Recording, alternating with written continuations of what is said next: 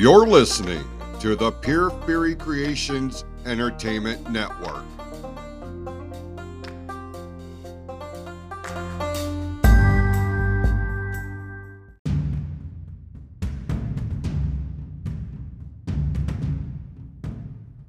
The views and opinions expressed on this episode are those of the speaker and do not necessarily reflect the views, opinions, or philosophies of the PFC Entertainment Network or any of the affiliates that make this show possible.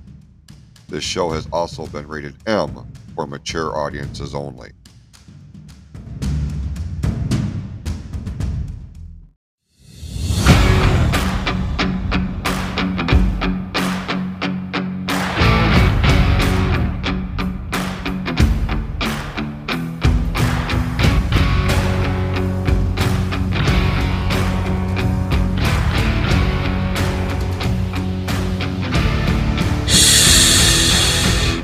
We don't talk about that.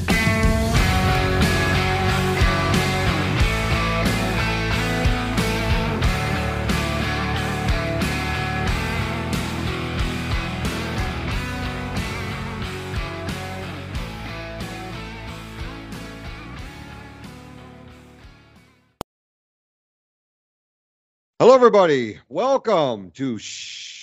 We don't talk about that here on the PFC Entertainment Network. I'm Jason Klaus. I'm being joined, as I will be each and every time we do this particular endeavor, the one and only Joanna Barnes. It's good to see you, my dear. How are things in your neck of the woods? Oh, just peachy keen. I'm loving every minute of life. Fabulous. Oh, that's great. It was a good enough Christmas that I'm able to smile, and I have a lot of blessings that I'm thankful for. So it was good. And it's important to keep that in perspective. And as we are embarking or coming out of the holiday season, one holiday to the other, then the next thing you know, it seems like a long stretch before we've got anything else on the horizon of, on the calendar wise, it's something that's going to be an important day, or that's a holiday, coming up to look forward to. So be that as it may, we now have this to look forward to. And I'm going to peel the curtain back a little bit. This is episode 2 of the show. Joanna, we talked a little bit about this, I think yesterday, as we're recording this through text message. You asked me what the numbers were looking like on your pilot episode. And once I went in and looked at them, at least from the Spotify analytics that I get, this does not include the other platforms that our shows appear on, but it has ranked in the top 3 most downloaded pilot episodes that I have ever been a part of. So that tells me that we are striking a nerve. We have people's attention. And now as we embark on 2024, the road is wide open for you. Are you ready for this ride? Oh, I'm always ready, Jason. Well, we are going to create magic, I feel like, and it starts here today. Because we're going to be introduced to yet another new member of the PFC Entertainment Network podcast family. And Joanna, this is when we started talking about launching your own show, bringing our next, it's not even a guest at this point, more or less your other co-host that you're going to be doing the majority of this show with. It was like immediately like this has to happen in order for this to be exactly what I wanted to. So with that, I'm going to turn this over to you and allow you to introduce your co-host for your show. Well, I appreciate that, Jason. As always, I appreciate the platform and the ability to be able to share my voice and my story. For those who are just coming to the show and aren't familiar with our story, this podcast is about healing through trauma. Specifically for my story would be healing through childhood trauma.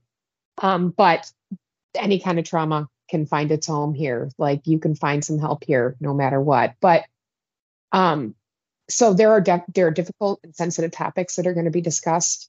Some of them can be triggering. There's not anything that we're going to get into. Like, nobody's going to come here and hear the dirty details of what happened to Joanna or Natalie or whatever. That's not what it's about. But we will touch a little bit about, like, as I talked about the first podcast, I was molested as a kid. And then it continued a long journey of me having different types of abuse happen to me, until I finally got to a place where I was in a healthy relationship and started to work on healing myself. So, and then what that journey looked like for me, what I started out at the beginning and where I've ended up. And that's kind of why I reached out to Natalie, is because Natalie has known me for 35 years. This is not a quick one-off friendship. We've had times where we've had distance because of her background, which she'll get into, but and then our own lives just getting in the way and things, but never a separation of love or caring or thought about each other. Like, we've always, every time we come back in each other's lives, it's kind of like no time has passed. And we just catch right back up, and then we're back right, and then, but this creation, this brainchild of mine, this podcast, which I know there are a lot of other ways that people could go to search for healing. But for me, this was the best way for me to get my story out there about what I went through. And that's why I reached out to Natalie, because of her background, which I'd like her to get into now and go ahead and introduce herself and then tell us where she came from. So I'm going to shut up for a little bit. Wonderful. Thanks. Throw me to the wolves. I love it. That's what I live for. Right. Natalie George joins us here as part of combat. I think you can handle it. Again, the nerves. It's like I'm doing therapy again for the first time.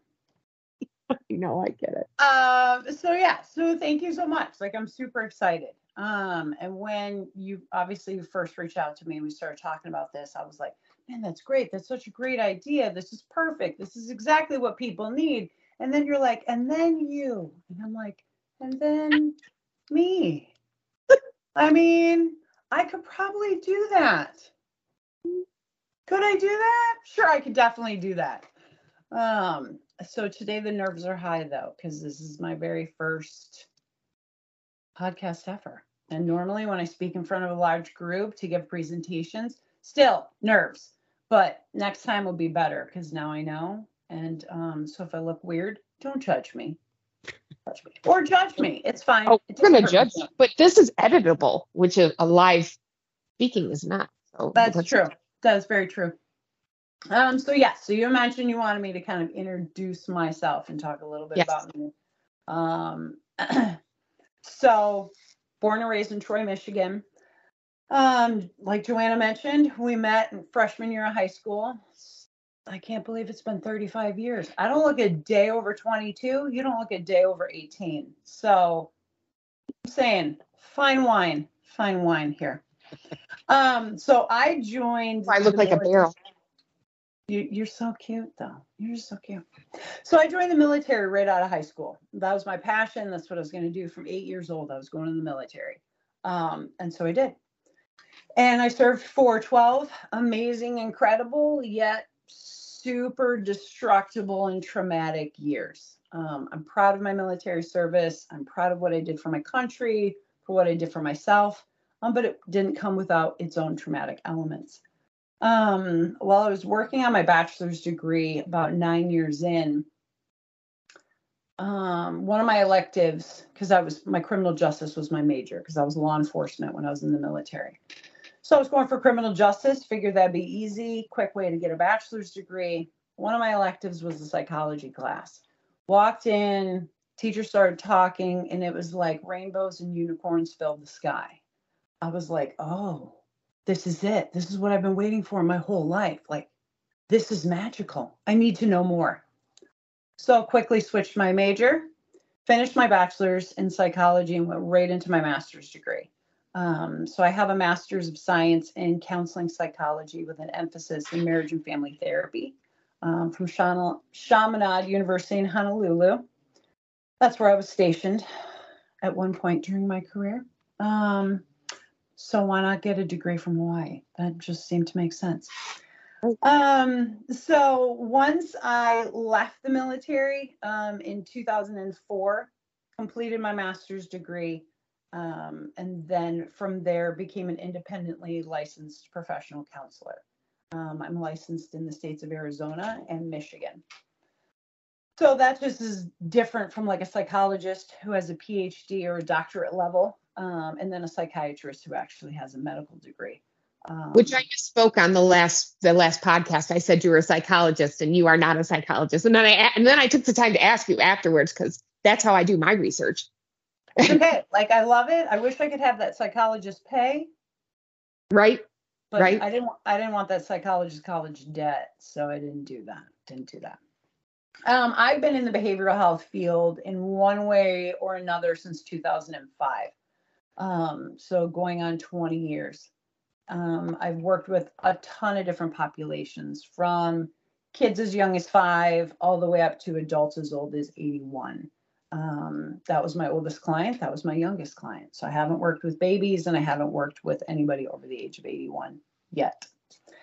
I worked all over the state of Arizona with different jobs that I held, trying to kind of find my niche, like what was going to be my specialty. Eventually, I wanted to move into private practice, but I really wanted to know like what was going to draw people to me and why would people come to me. I already knew that I would work really well with military, both active duty and veterans, because I am one. So I speak their language. I understand their struggles in a completely different way than a civilian therapist would. So that just kind of made sense. Being 12 years law enforcement, I was like, I can work with first responders, with law enforcement, firefighters, EMS, nurses, medical professionals. Just because, again, understanding that first responder side of the house, when you like first responder related trauma. Then from there, I'm like, okay, now I need more. Like I need more training. I need more information. I need to understand more. So started taking a ton of trauma trainings in order to really dial in where I wanted to focus on the most with my niche. Because you can Google counseling in insert city and you're going to get a million different options out there. Right. But if you dial it in even more, like counseling for PTSD in said city, okay, it's going to whittle it down. It's going to keep whittling it down. So that was essentially my hope and my goal. Trying to think, what else was I going to say with that? I don't remember. It went away. That happens. There's a lot that I keep up here in the vault. Ultimately, I knew my history, my background, where I've been. I had my own set of childhood trauma from probably as young as 3 is what I can remember, all the way up until my like early 40s. So a lot of different trauma across my lifespan.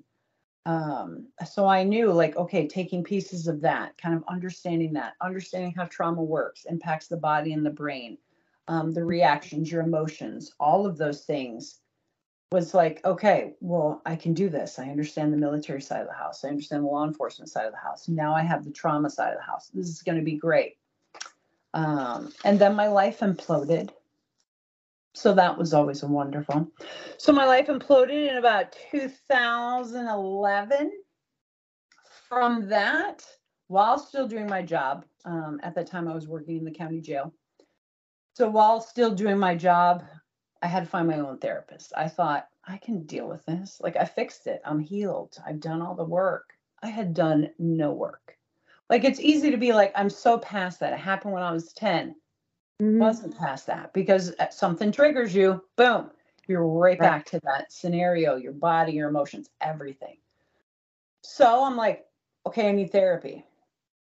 Because my education, because of my job, I knew exactly what kind of therapist I needed, and how I would find that therapist. So I was able to do talk therapy for a little while and then transition to specifically an EMDR therapist, which was like the bee's knees. Like that was the most fucking magical experience. Horrific, but also magical experience. Like it allowed me to react the next day in a completely different way than I reacted 2 days prior, which Correct. blew my mind. And Right. It's blew insane, my right? mind. It's insane. Incredible. So finished on my my EMDR sessions, went back, did talk therapy for a little bit longer, and then we got to a point where it's like, okay, my therapist is like, call me if you need me, otherwise you've got this handled. So I'm like, great. So I was able to then go back and work with more traumatic based clients, which was helpful. In 2018, I was able to attend an EMDR training to become EMDR trained, which again was fantastic. I didn't think that I could learn more than I learned, I guess, if that makes sense. Like I thought, Yeah. man, I've got this all dialed in. I'm locked in. I'm good. No, even going through the training, you're put in groups. So you have a partner and you have to work through all the stages. So you have to go through and talk about a specific trauma that you remember that maybe you don't think bothers you. And then you have to go through the stages of working through and reprocessing that trauma. I had no clue that there was that one that was still buried deep inside until I went through that training. And after that, opened up even more doors for me emotionally, mentally, and just in confidence and believing in myself. So it was fantastic. So I started working with clients in private practice in about 2015, and then started using my EMDR training in 2019, once I completed the program. I noticed an immediate difference in all of my clients. Not that I use all of EMDR with every client, but I'll use parts of it, like resourcing and coping skills is a huge part of it that I use for all my clients, regardless of what their issue is, just because it helps kind of calm that sympathetic nervous system down. But being able to work through their trauma systematically and in a way that worked best for them, and then being able to see the immediate results and being able to effectively live within the immediate results was just mind blowing. Like, and I don't tear up with my clients and with their stories. But whenever I will help a client reprocess through something specifically significant for them in a way that's their avoidant one. Like, I'm not talking about that one, no matter what you do. And then eventually I poke with my stick until eventually we talk about that one. Mm-hmm. Then yeah, I'll get super emotional because I'm so overwhelmed by how well it allows clients to work through things in a completely different way. So it was great. So because of my training in 2018, working with clients in 19 and 20 and early 21, I finally had like the courage in myself to be like, you know what? I'm going to take a fucking bet on myself. I can do this. I can go full-time private practice. I can do exactly what I've always wanted to and dreamed about. Like, I can do this. No matter what, I can do this. So I put in my resignation at my job, which made a lot of my staff very sad, but they're okay. And transitioned right into my private practice, which is primarily based out of Arizona. Eventually, it'll be incorporated here in Michigan. Just haven't got to that part yet because it's been a busy year. So I went into private practice full-time June of 2021.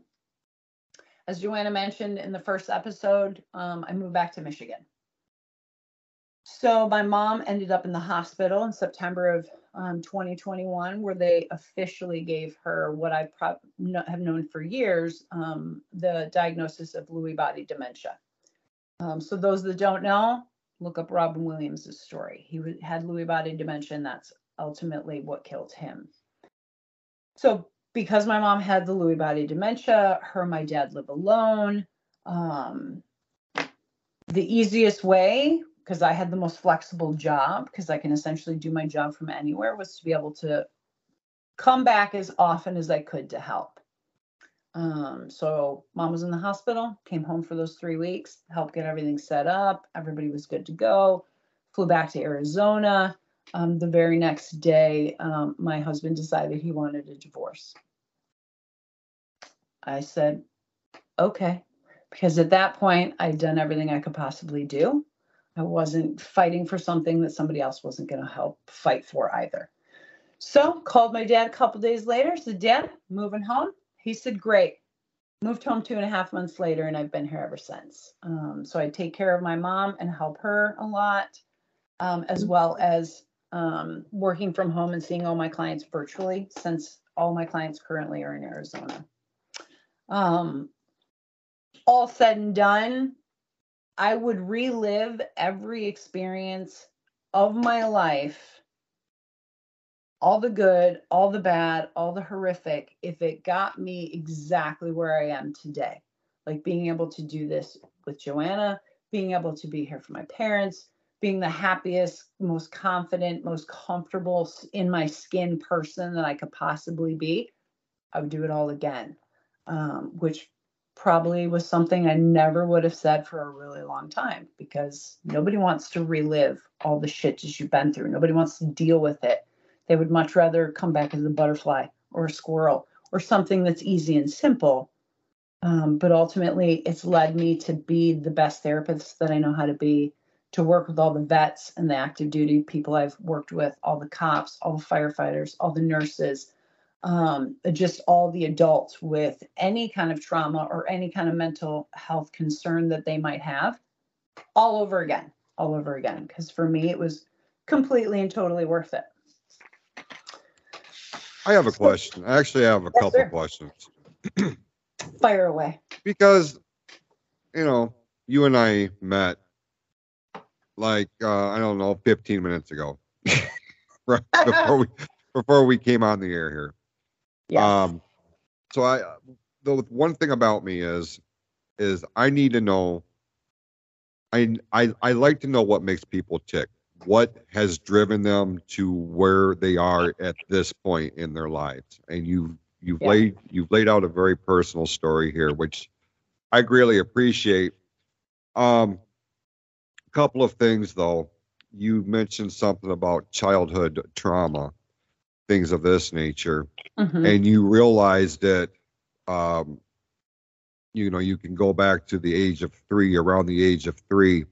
How much of that and how you dealt with that played a role in your desire, which you said on here a moment ago was a long time goal of yours to get involved in the military? Is your desire to embark on a military career, was that inspired or in response to the trauma that you had experienced as a child? That's an excellent question. And yes, my initial goal, my reason for joining the military, which I would love to say I was a patriot from the beginning, but the patriotism didn't kind of come in until like after my training, but it was to leave, to get away from everything that had ever hurt me. And the quickest way I could do that was through the military. I kind of wondered.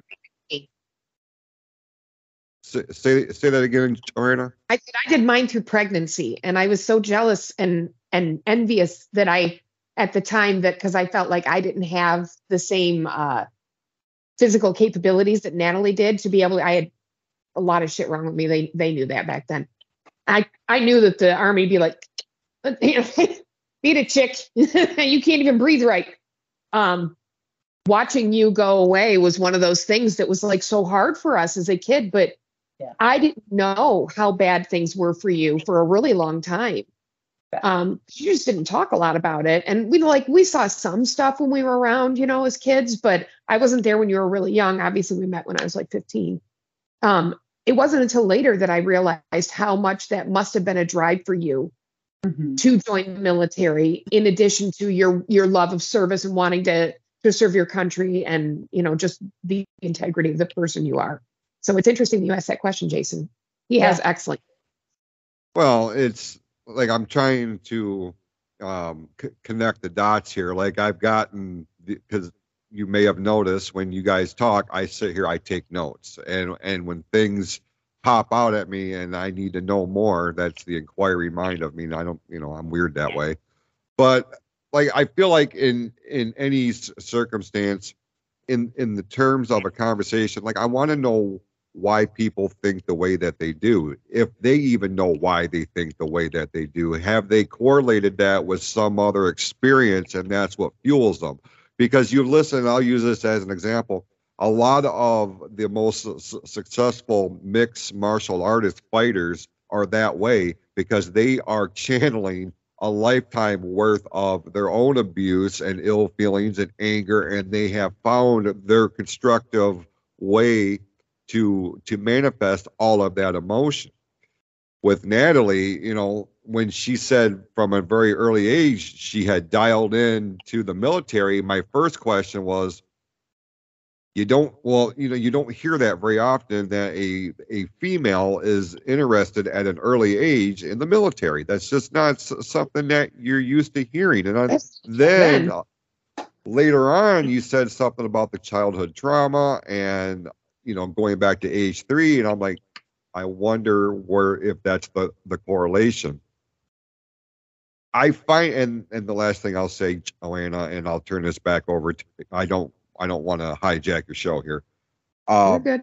The fact that Natalie ended her kind of timeline of her story with the fact that she's the happiest, she's confident. The fact that you got to a space where you rolled the dice on yourself, and I have talked about that on my show, on the flagship show for years now. Sometimes you got to roll the dice on yourself. You have to bet on yourself to see if you can, and we'll never figure out if we can if we don't push ourselves.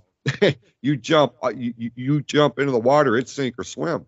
Yep. You know what I'm saying? So for you to have done that and to have used words like happy and confident and the best version of yourself, and you would not change anything about all the bullshit that you had to endure to get to this point.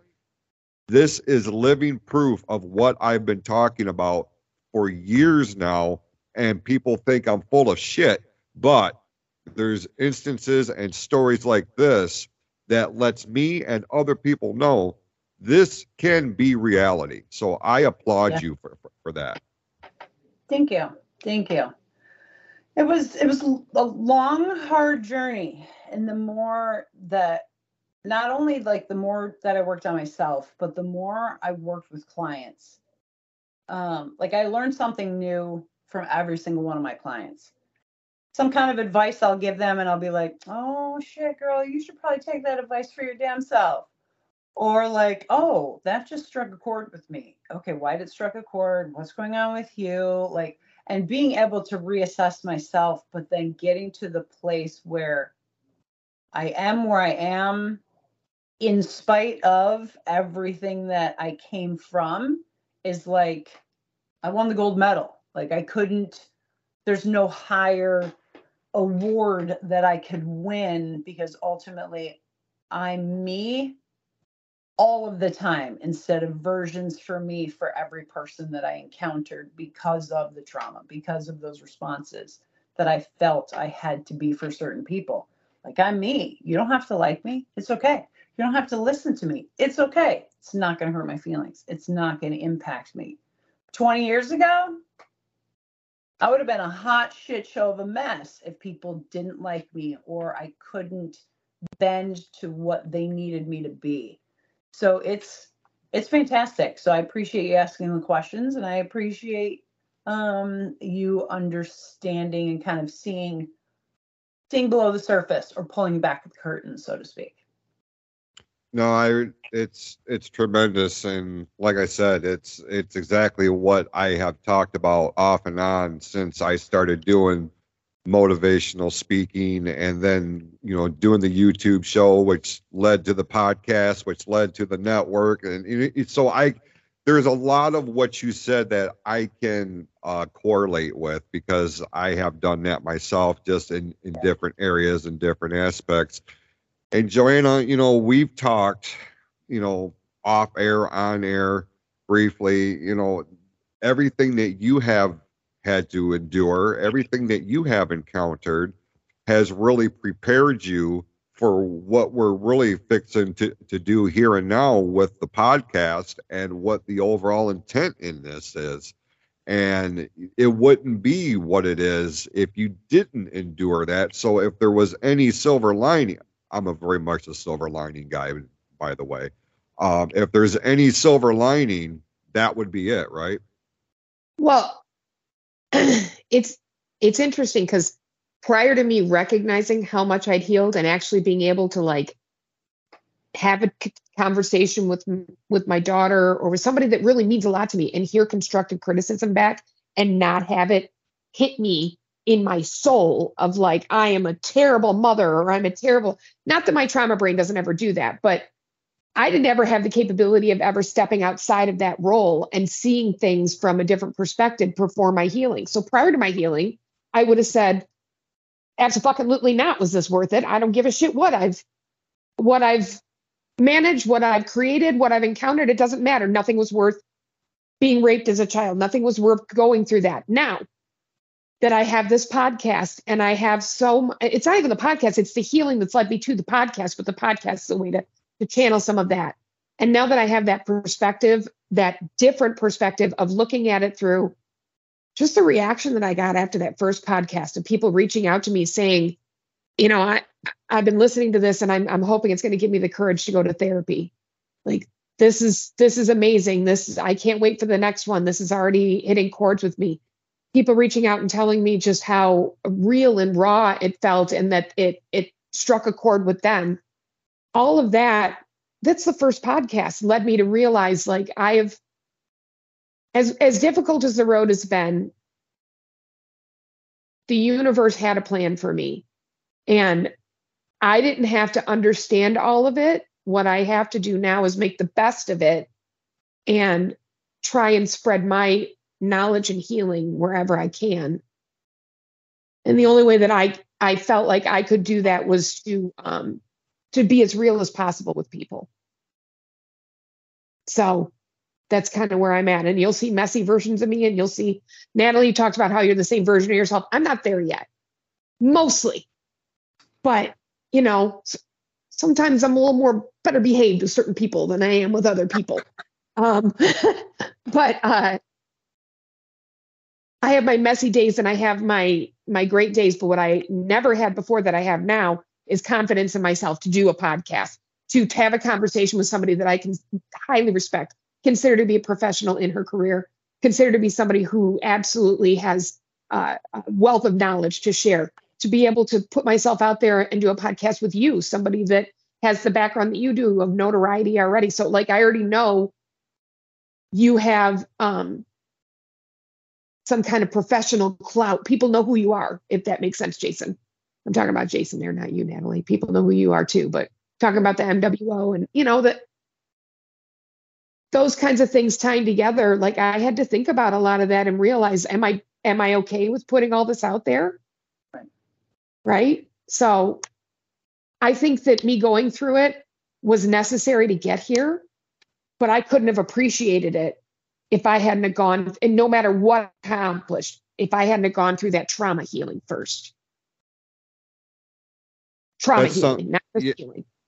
You know, that's something that I have, I've maintained that no matter what journey, no matter what goal anybody is looking to accomplish, if you are not willing to go through the shit, if you're not willing to put the work in, if you're not willing to be all in, then number one, your success level is not going to be where it could be. And number two, even if you do achieve some degree of success and it was based not 100% on your work ethic or your drive or your determination or your approach or anything, if you're not 100% all in, it's disingenuous.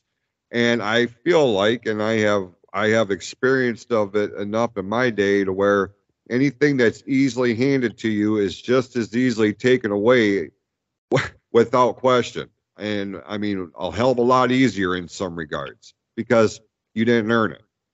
Now, you can incorporate that into just about any realm of life. Personally, professionally, it doesn't really matter. what I find, and you know, from my position, I look at a common theme or a common thread that puts every man and woman under the PFC umbrella, and that is legitimacy, that is authenticity, that is honesty, that is transparency. And every single person, I don't give a shit what show we're talking about, that individual that is on that show, and this one is no exception, you are going to get the absolute truth, real, raw, honest with every single endeavor. And if your listeners, your fans, if that gets compromised at all, then the entire purpose of this is gone.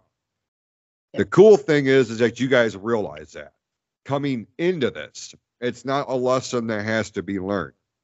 And it just speaks volumes. And I say that because I generally don't try to have expectations, but I have hopes in everything that I do and everything that I am tied to in any way, even if it's just as a producer or a co-host or a contributor or whatever.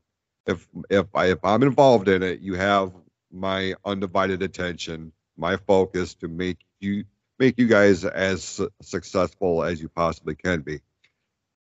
Even though I try not to have expectations, I low-key do. I have no doubt that once the wheels start really moving on this and you guys start putting regular content out there and it gets more attention and you start helping this person or that person, I guarantee, man, like your inbox is going to start blowing up because you're going to change or help a lot of people in this endeavor. And I hope you guys realize that, because I essentially have the best seat in the house. I got front row, and I am very optimistic and hopeful for what's coming, and it's going to be awesome for sure.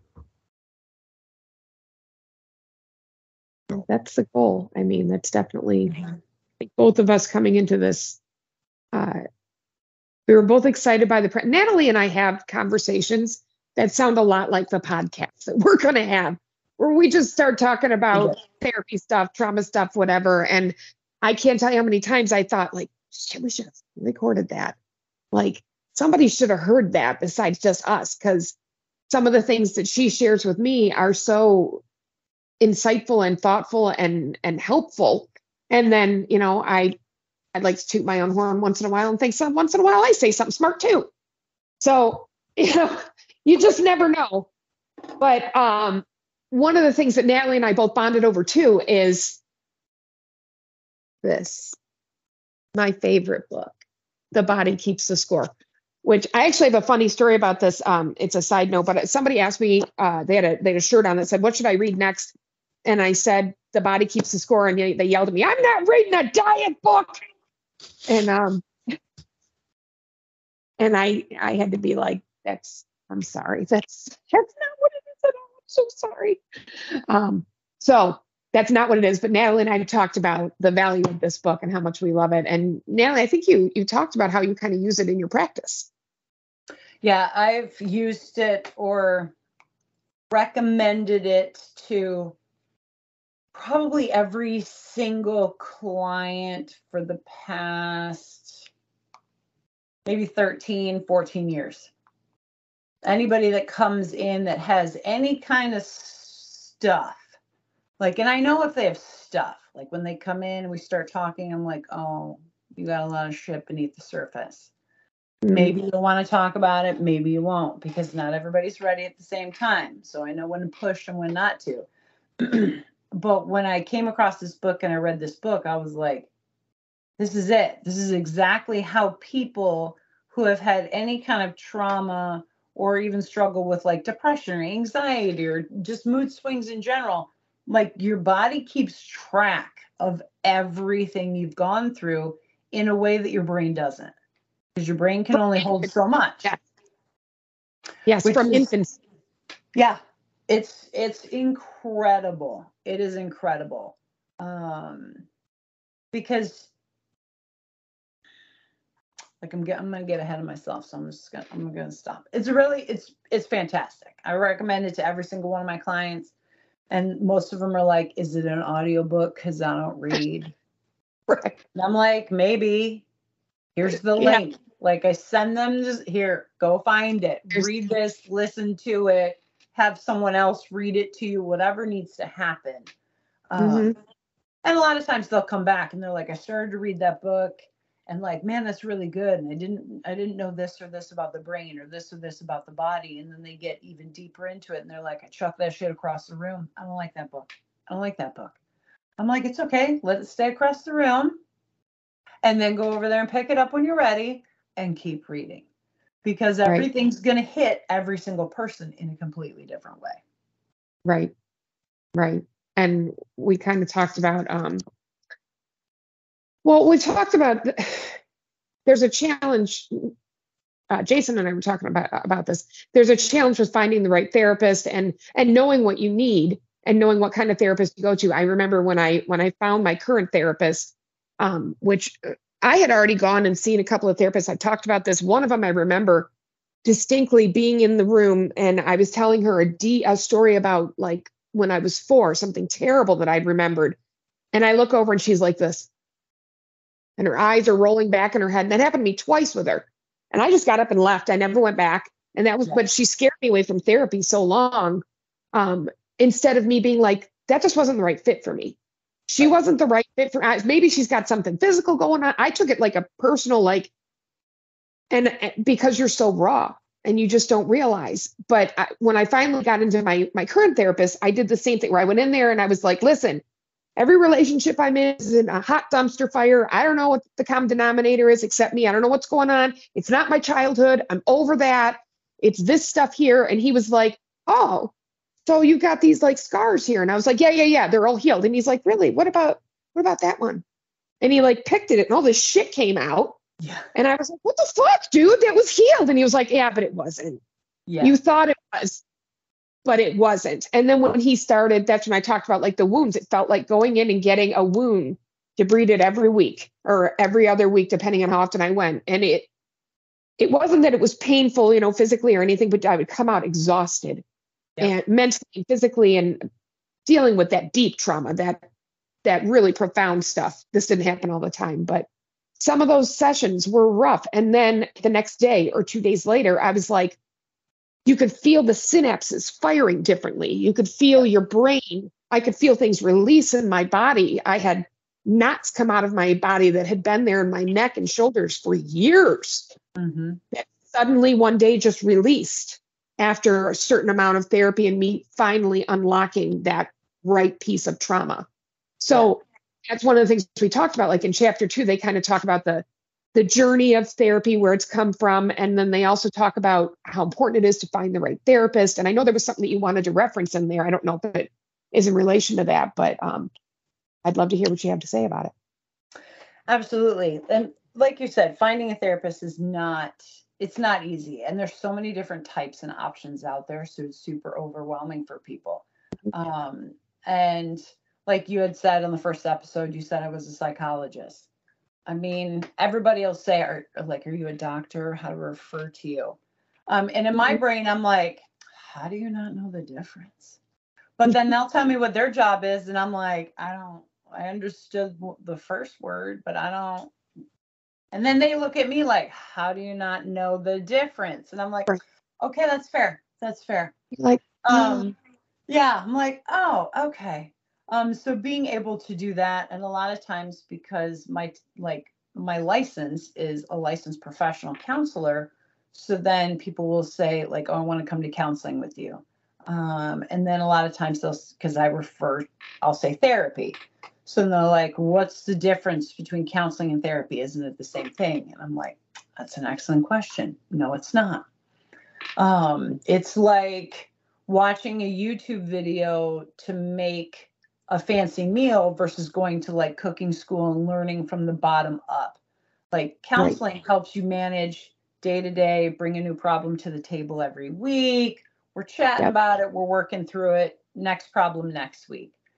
Where therapy digs deep, like I know where the problems are coming from. I know why you're having the emotions and the reactions that you are. So let me just dig deep, pick at all of your scabs, heal them all, and then everything becomes like a day-to-day check-in, but now it's every other month or every few months because the level of depth has been achieved versus kind of maintaining the surface, which is totally fine because, again, not everybody's ready when they're ready. So a lot of people will come in and just want to go here because that's safe.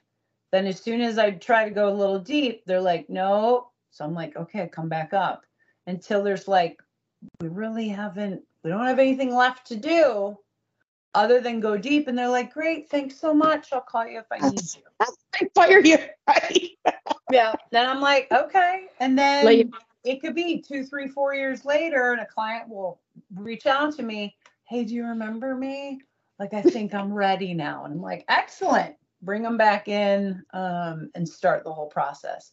But yeah, it's like in chapter 2, it's like the evolution from the very beginning when they first started putting patients in asylums and treating women who probably had postpartum depression or just PMS as like, we're fucking crazy. So somehow we need to have our brain bled for that. Or we need to be stoned because we're crazy when it's our hormones. It's all about our hormones in our body. But back then, it was what it was. And then with Dr. Vanderkolk, like he was able to, through his journey, kind of look at that. Because essentially, like, especially since once medications started coming out, like, let's just treat everything with pills or shots or drips. Like, that's going to cure everything. That's going to fix all of this weirdness that's happening in people. Until he kind of realized, okay, wait, this is different. This feels different. People were telling him their stories in a way that he was like, wait, what? Okay, you're not medicated fully, and you're able to kind of tell me all this stuff that happened to you in your life, but then they just keep medicating you. So then you're not reacting, you're not having any emotion, you're not able to really deal with all the things that they had already spilled to him. So he kind of started connecting the dots through his residency, and I don't know all the stages of classes that medical doctors go through, so I'm just going to leave it at that because I should know that, right? But I don't. yeah, But you should. You're supposed to be a doctor. Right, I should. I'm totally a doctor.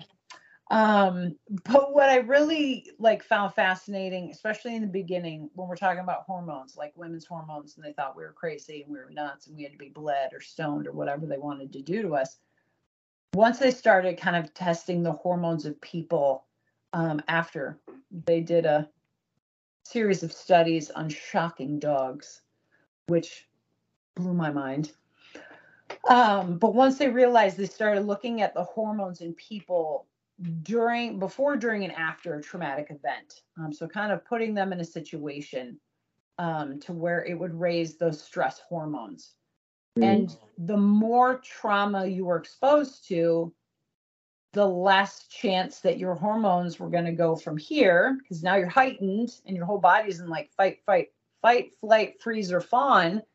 And once the trauma or the danger has passed, like your body's supposed to calm down and go back to like homeostasis, which is great. And it happens for so many people. But the more you're exposed to trauma or dangerous situations, like your cortisol levels stay here. Like they never drop. Yeah. They never go down. So you're constantly in a state of fight. I can never say them all. Fight, freeze, or fawn. And I always fawn. Right. Now, I want to ask this. My understanding, I had a lot of real sciencey stuff about that I was going to talk about, and I read it, and it's fucking boring. So I'm not going to talk about all of that. But what I will say is that, so there's a lot of different parts of our brain that, you know, Dr. Vanderkolk refers to as like the smoke detector, the watchtower, the cook, where messages go. There's the high road and the low road and the fast road and the quick, you know, and the slow road, and the fast road is like I hear a gunshot, I dive down to the ground, or a pot of boiling water falls off the ground or falls off the counter, and I jump out of the way before I even realize that I've moved. Versus the slow road is kind of like the house fills up with smoke, and you get the opportunity to go, wait a minute, is my house on fire or did I burn dinner? Before you run out in the road in your underwear. Right. So we have two different paths to be able to send danger signals. But my understanding with trauma, in a nutshell, is that we don't store trauma in our long-term memory like we do other memories. It kind of stays in that short-term memory spot. And so that your brain is constantly, because those stress hormones, your body has never gotten the signal the trauma ended. Your body has, and your brain's primary function, we know, is survival. It's not, people think it's happiness or that it's rational thinking or whatever. It's not, it's survival. So your brain never got the message the trauma ended. Your body didn't get the message the trauma ended. It's still creating all these stress hormones that are going through your body, which raise all these things, which can cause physical ailments and autoimmune diseases and sleep disturbances and heart palpitations and all kinds of things. And all of these things are happening in your body in such a way that, like, you don't know that this is going on long after it's ended. Right. You have no idea that you're still in a fight, flight, freeze, or fawn state. So when for instance, I'm home, I used to be like this. I would know Keith was home. That's my husband. No, he was home. No, he was coming up the stairs. I'd have the door closed in the bedroom. He would open the door kind of fast and I'd be like, ah! And scream my head up, knowing it was him. He was home. Because I was in fight, flight, freeze, or fawn. So my body reacted immediately with that panic instead of me being able to have that slow road, right? Of, wait a minute, what's happening? Processing all of that. And so those memories sit in that short-term memory, ready to be activated anytime by any trigger, by any stressor, and then you're flooded. You know, and that's not even talking about a flashback. That's just like, why do I feel uncomfortable? Why does my skin not feel right? Why do I feel weird? Because I saw that grandpa touch his granddaughter's back too low. You know, things like that trigger those uncomfortable memories. And not that anything had to do with my grandpa, by the way, that was just an example, but not that it just triggers those kinds of, and you don't know what a trigger is. That's why it's called a trigger, right? Right. You don't know it and you can't predict it most of the time. I mean, there are certain things that I would know would trigger me, like screaming at me, charging at me, that kind of stuff. Until I got through trauma therapy, though, I could not control my reactions. I had zero control. It wasn't that I didn't want to control them. I could not do it. And I kept blaming myself. I had such shame and self-loathing. I felt like I couldn't do so. Why couldn't I do this right? I was long past the trauma. I'd gone through all these years of therapy, counseling, not therapy. Right. And it wasn't until I went to EMDR therapy and some of that, I started processing all that, like my startle reflex has dropped probably by 80%. Now, I didn't work on that. Also, my arachnophobia, almost completely gone. I didn't work on that, but it's because I was in such a state all the time from the original trauma that the other traumas, you know, were like, we were so much bigger. It's like when, you know, it's just like when you have an exhausting day at work and then you have a terrible drive home and then you get home and your key breaks off on the door and then you finally get in and you're like, just, and then your partner says just the innocuous thing and you go off on them. It's that buildup. That's what trauma kind of does to you too, you know? And if you're in that state and you can't calm yourself down, like, it's a fucker. It'll fuck you. Absolutely. And that can lead to people doing all sorts of unhealthy behaviors, excessive drinking, drug use, overeating, body image stuff, controlling what's coming in, working out too much. Like gambling, controlling porn, others, sex addiction. Absolutely. Like you're looking for any way to control what you can't control without realizing that you're not in control. That was weird. Did you see that was stars? very weird. I have no idea what that was. That has never happened before. That was amazing. I really liked what you were saying. It was like, I mean, I am fucking magical, so I My will say hands, that. I was sitting here, I'm like, I didn't see your hands move. I'm like, No. what in the hell just triggered that? That was really, really weird. That was very cool. It was. Unicorns and rainbows, man. Fucking Unicorns magic. and rainbows. I'm just saying. But yeah, absolutely. Absolutely. Yeah, Trauma's so a- that's kind of in a simplified way, like that is kind of what's happening in your brain. And the Dr. Vanderkolk does such an amazing job of explaining the different areas of your brain, what they do, what they mean in a really simplified way for, for a scientific book. It really is digestible.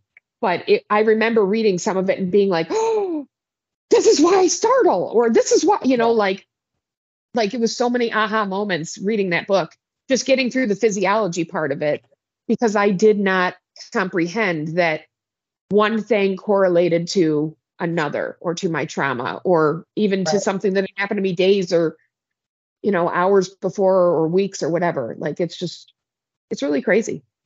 Absolutely. And they started like just over medicating people because that seemed to be the easiest route. And like even today, like if you're anxious and you go to your PCP, your primary care provider, and you're like, I'm just like, my stomach's in knots, like I'm getting really nervous, like I'm really anxious.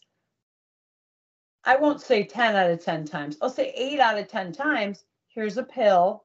I'll see you back in a few weeks and we'll check and see how it's doing. And then here's a dose increase, and here's a dose increase, and here's a dose increase.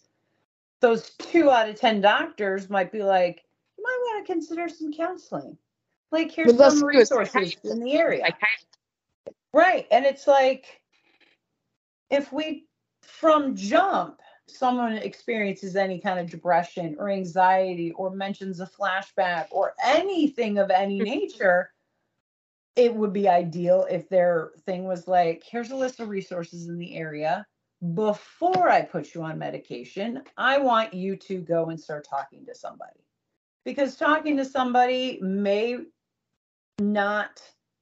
may not need medication once you kind of have someone that understands and gets it, starts helping you work through it. Versus now I'm on medication. I've been on this medication for years. Maybe I find my way to therapy through luck and leprechauns, but I don't really know if I want to come off this medication, even though my therapist says, like, I think, you're like, let's titrate it down, like talk to your psychiatrist, see how they feel about it. But there's that disconnect. Like psychiatrists aren't talking to therapists as much as they could. Psychologists the same. Like nobody's communicating as much as they could in order to really see and accept mental health as part of health. Like you should see a therapist just as much as you need to go get a pap smear or a colonoscopy or like your annual checkup. Like it should all be included in one, but it's still not. And here we are about 27 seconds away from 2024. So what I really like about Vanderkolk was that he was able to be like, we could probably treat some of this stuff without so much medication, or let's decrease some of the medication and see what kind of work we can do to help these clients so that they're able to function better in society and not just be medicated and locked up until they got rid of hospitals and then they just flooded the streets. Right. And Dr. Vanderkolk, he doesn't say it this way, but this is kind of how I've paraphrased it. He talks a lot about emotions and they're important. And people are afraid of emotions. A lot of times they're afraid to feel them. They're called negative emotions. And I personally have this belief that there are not negative emotions.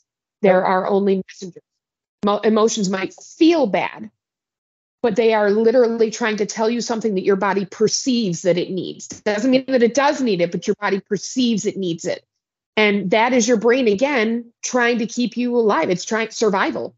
That's that whole, like avoiding emotions, but trying to control your environment and all that. That's your brain trying to keep you alive, trying to keep you from ever feeling like you did during that trauma. Right. So it's trying to protect you in any way it can. And it starts coming out in all these different, because if you don't give trauma a safe outlet, it's going to come out somehow. Absolutely. Somehow it's going to come out. Either you can control it and decide how it will come out and deal with it and feel completely different on the other side once you've done the hard work. Or you can not and try and pretend like it's not there, and it will control aspects of your life, whether you realize it or not. It will. And you don't realize until you change something. But, it takes a lot. Like none of us are going to come in here and say therapy's easy. Any of this stuff is easy. No. But nothing worthwhile, in my opinion, that I've ever found in my life, nothing worthwhile didn't take some hard work on my part. Yeah. And this kind of healing is not something somebody can take away from you.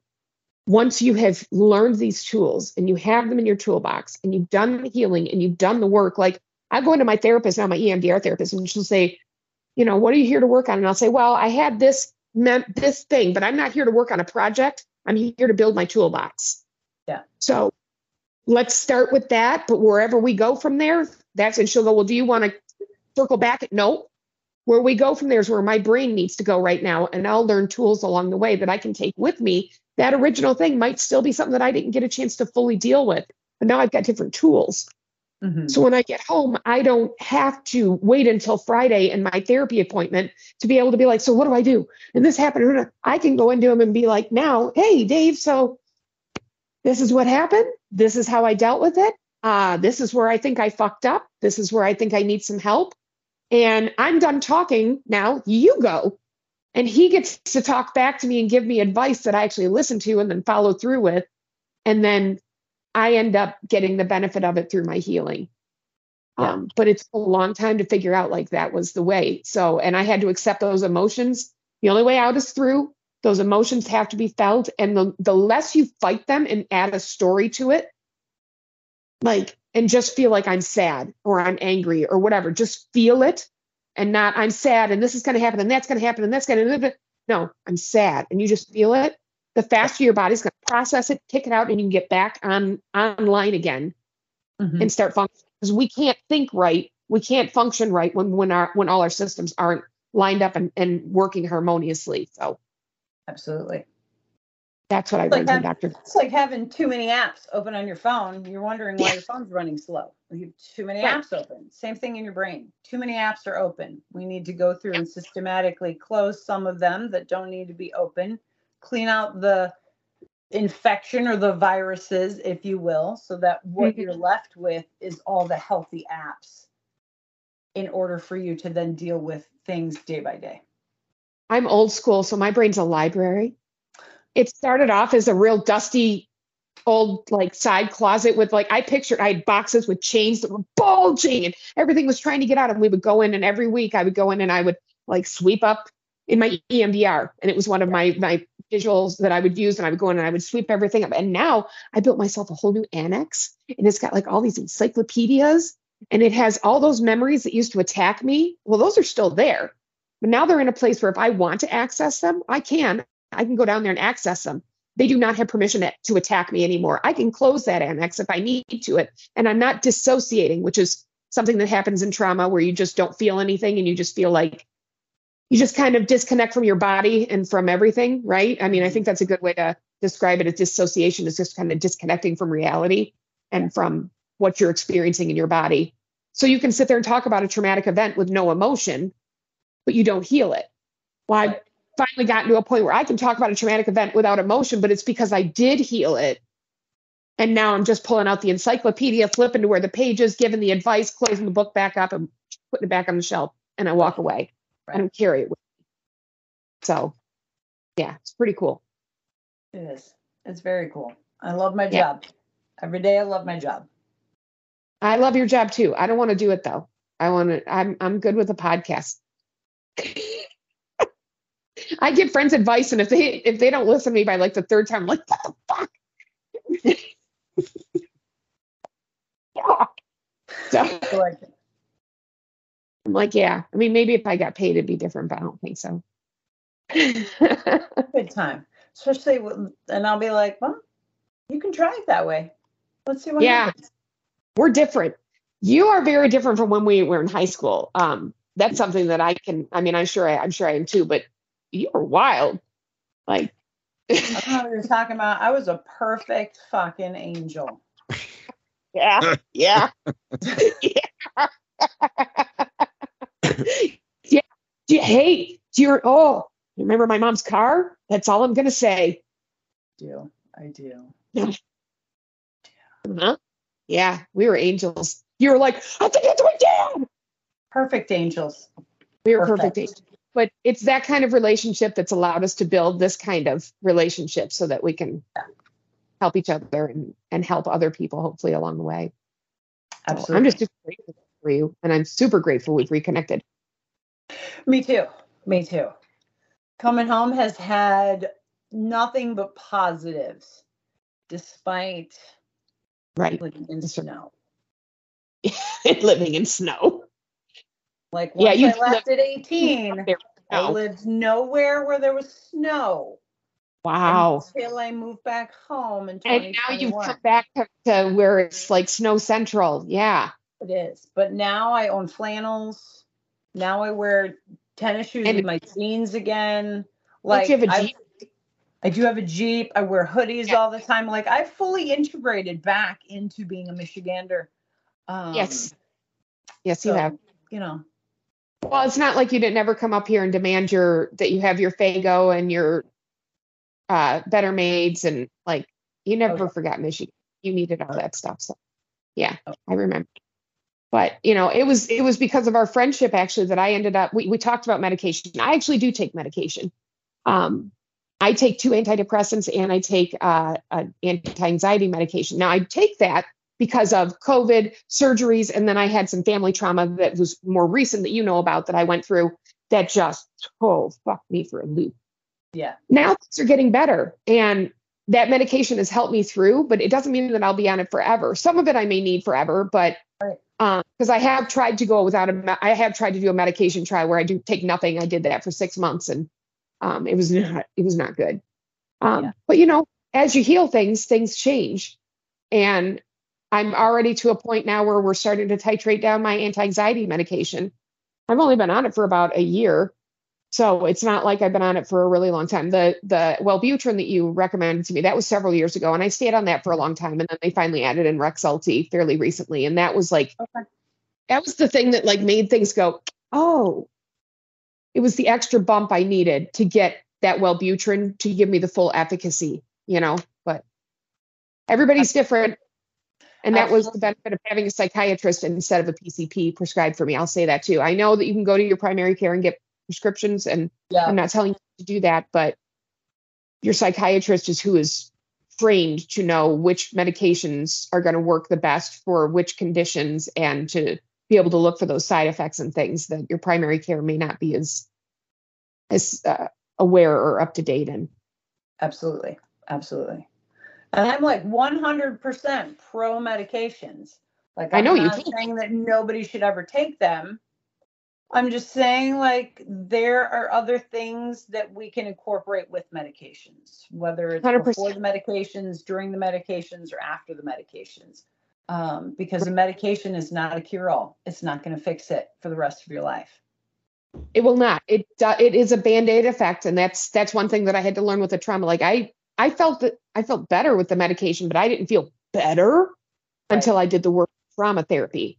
And as you know, I did EMDR therapy, but then I also did CPT therapy, which is another type of trauma therapy, cognitive processing.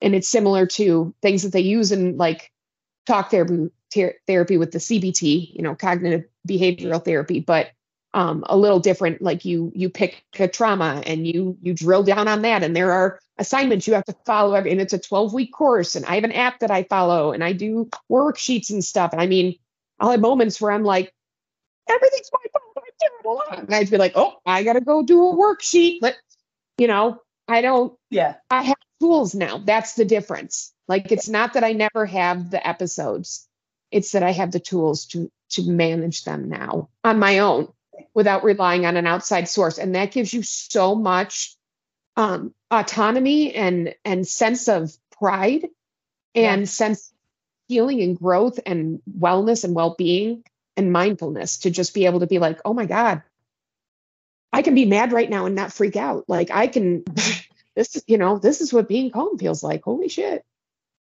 Yeah, absolutely. Pretty cool. Absolutely. You're able to have your own power and control back in a way that you maybe never had it to begin with. Yes. And maybe didn't realize that you didn't have it until you finally get it. And you're like, oh, that's what it feels like to not have it bother you when somebody calls you fat or, something like that. Like, Yeah. oh, that's what it feels like to actually not give a shit. Weird. So. I love it. I love it so much. This is awesome. This is awesome. So, yeah. But Jason, I don't know where we're at on time, but I don't want to. We just crossed the hour mark on this, and by the time we put the bells and whistles on, it'll probably clock in around the 1:15, 1:20 mark on here. Okay. I was just sitting here listening. Like I said, this is one of the best parts of the job is I get to sit here and listen to you two go back and forth. And while I'm like the apps on the phone analogy, like there's going to be a demographic of people that tune into this that are instantly going to pick up on that, and that registered. And there, on the flip side of that, the other analogy of the library and all of that stuff that Joanna was alluding to, the opposite side of that pendulum is going to react to that. So what's cool, and it was not lost on me when it happened, whether you realize you're doing it or not, you are making your examples and your stories relate to anybody and everybody that's tuning into this, regardless of how old they are, what color they are. Like, none of that bullshit matters. Yeah. You are relaying your stories and your messages in a way that's going to resonate with anybody tuning in. And that is the little nuances that's going to set this apart from any other show. Number one, on this network, and number two, that are similar podcasts that tackle with similar subject matters. Because usually, and I've done a little bit of research, you dial in, like if a podcast host does not keep my attention within a 10-minute span, I check out, right? Because it's too scientific, or I don't understand. I'm not the demographic, whatever the case may be. You guys are across the board. And as I'm sitting here and I'm listening to this, I'm like, the longer these two talk, the more you are forming that foundation to the success of what this show is going to be, what you hope it to be, and what it will ultimately become. So, I mean, for episode 2, episode 1, we laid the foundation. This one, we laid another layer to that, with Natalie being brought in and introducing her and letting her kind of tell her backstory as what is bringing her to the proverbial table. And it's going to be awesome. Absolutely awesome. I can't wait for. So next week's show, I want to focus. It'll be just me, if you remember, you and I. And next week we're going to focus on that cope that I sent you. Yes. It's an anagram that I came up with, Natalie.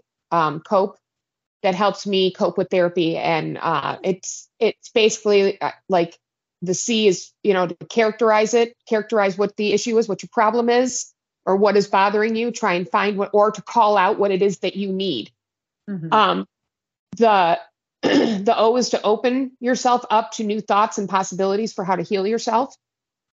The P is to make a plan and to execute that plan as best as you're able. And the E is to exonerate yourself for when you make mistakes, healing along the way, and what you didn't know before you healed.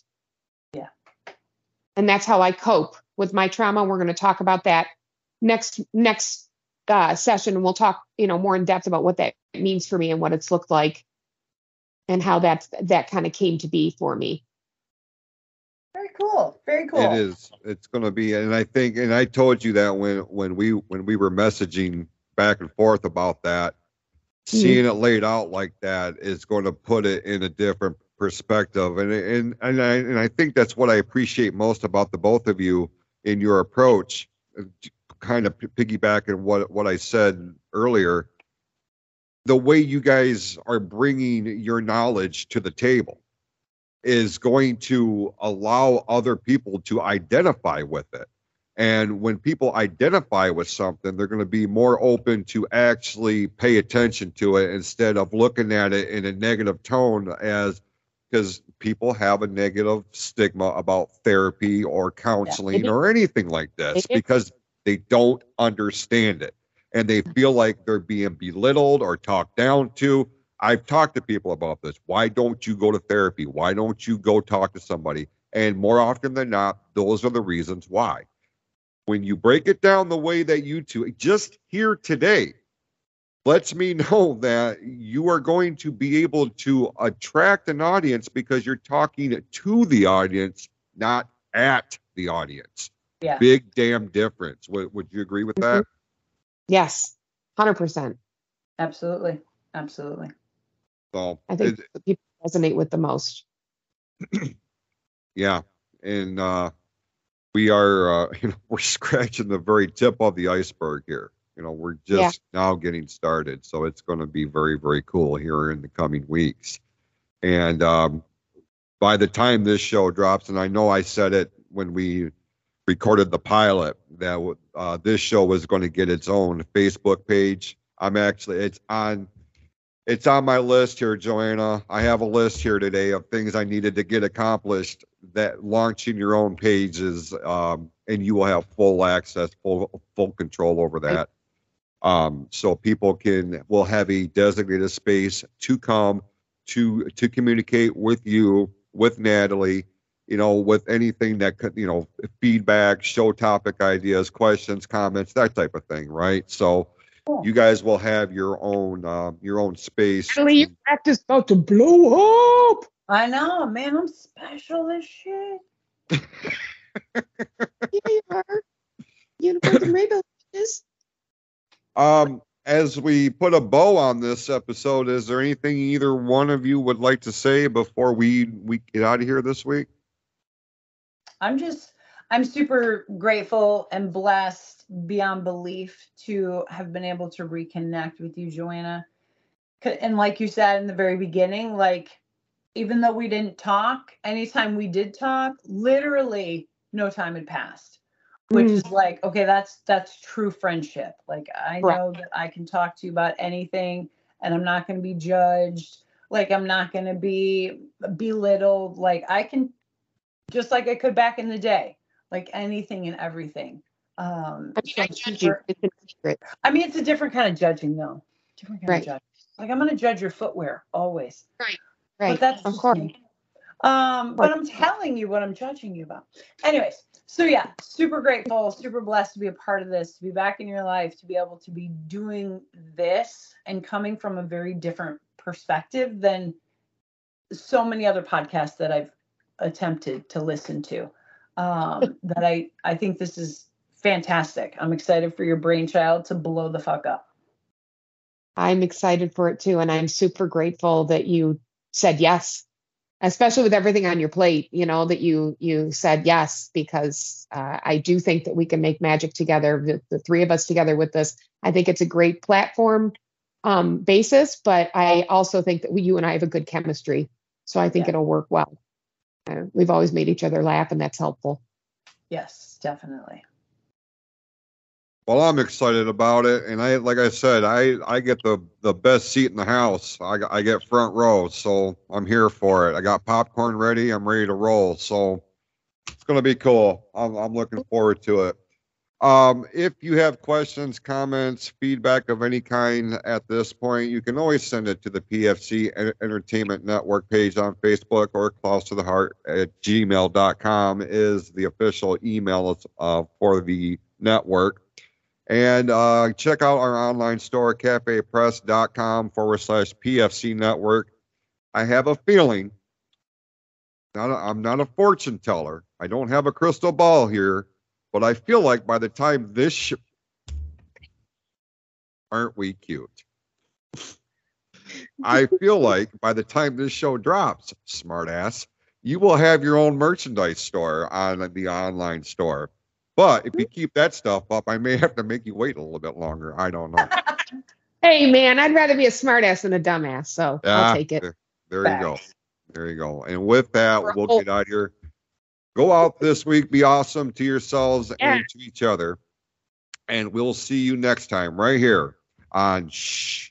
We don't talk about that here on the PFC Entertainment Network.